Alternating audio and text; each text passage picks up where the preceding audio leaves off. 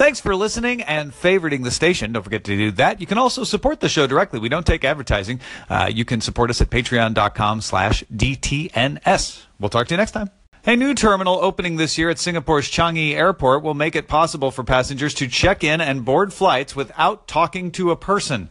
Changi Airport will use facial recognition at check-in, bag drop, immigration, and boarding in Terminal T4.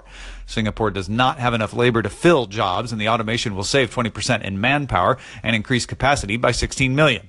AirAsia Group, Cathay Pacific, Cebu Pacific, Korean Air, Spring Airlines, and Vietnam Airlines will operate out of the new terminal. Google is launching a new feature called SOS Alerts. A search for an ongoing crisis, say a natural disaster, will display authoritative local information, emergency hotlines, and notifications for users close to the affected areas. Maps will show cards with helpful info, reflect road closures and traffic congestion. Google is partnering with crisis agencies like Red Cross and FEMA.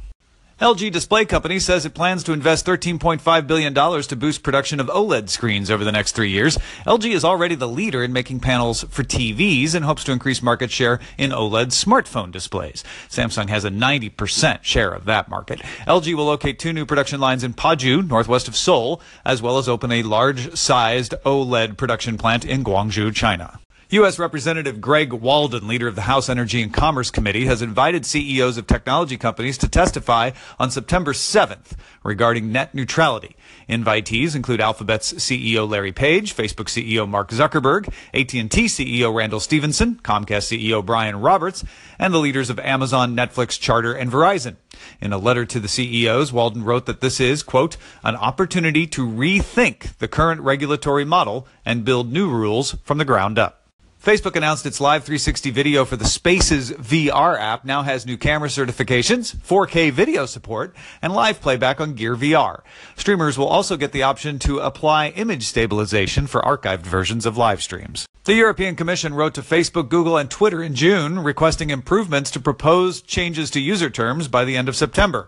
All 3 companies were due to submit changes by July 20th. 2 did, with 1 asking for more time. Facebook told Reuters it believes it is in compliance, but will work to make the terms easier to understand. The EC wants the companies to address sections on removal of illegal content, liability limits, and terms for unilateral removal of user content. Facebook has acquired Source3, a company that tries to detect intellectual property being shared on the internet without permission. Facebook offers a rights manager already to detect and remove video clips shared without authorization on Facebook. Recode notes that Source3 founders Patrick Sullivan and Ben Cockerham sold RightsFlow, a music IP company, to Google in 2011.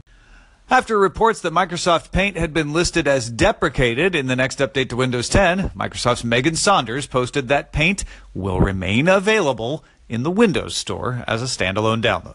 Google's parent company, Alphabet, reported $26.01 billion in revenue, up 21%, beating expectations of $25.64 billion, and earnings per share were $5.01 versus an expected $4.46.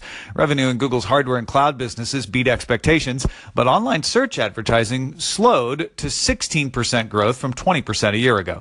Alphabet also named Sundar Pichai, CEO of Google, to its board of directors. On the earnings call, Pichai said Google expects there to be 11 Android phones supporting the Daydream VR platform out by the end of 2017. Colin Angle, CEO of iRobot, the makers of the Roomba robotic vacuum cleaner, told Reuters it wants to sell mapping data created by Roombas to third parties like Amazon, Google, and Apple. Starting in 2015, Roomba began using a camera and some other sensors to make a map of its surroundings. The data could be used by other smart home devices and by companies to market those devices that seem appropriate for potential customers. iRobot said it would not sell any data without customer permission. These are the Daily Tech headlines for Tuesday, July 25th, 2017. I'm Tom Merritt. Coming up, iRobot wants to sell maps of your home to other people, but it might not be as bad as you think. Alphabet has good earnings and expects 11 new Android phones for VR, and Microsoft Paint gets a partial reprieve.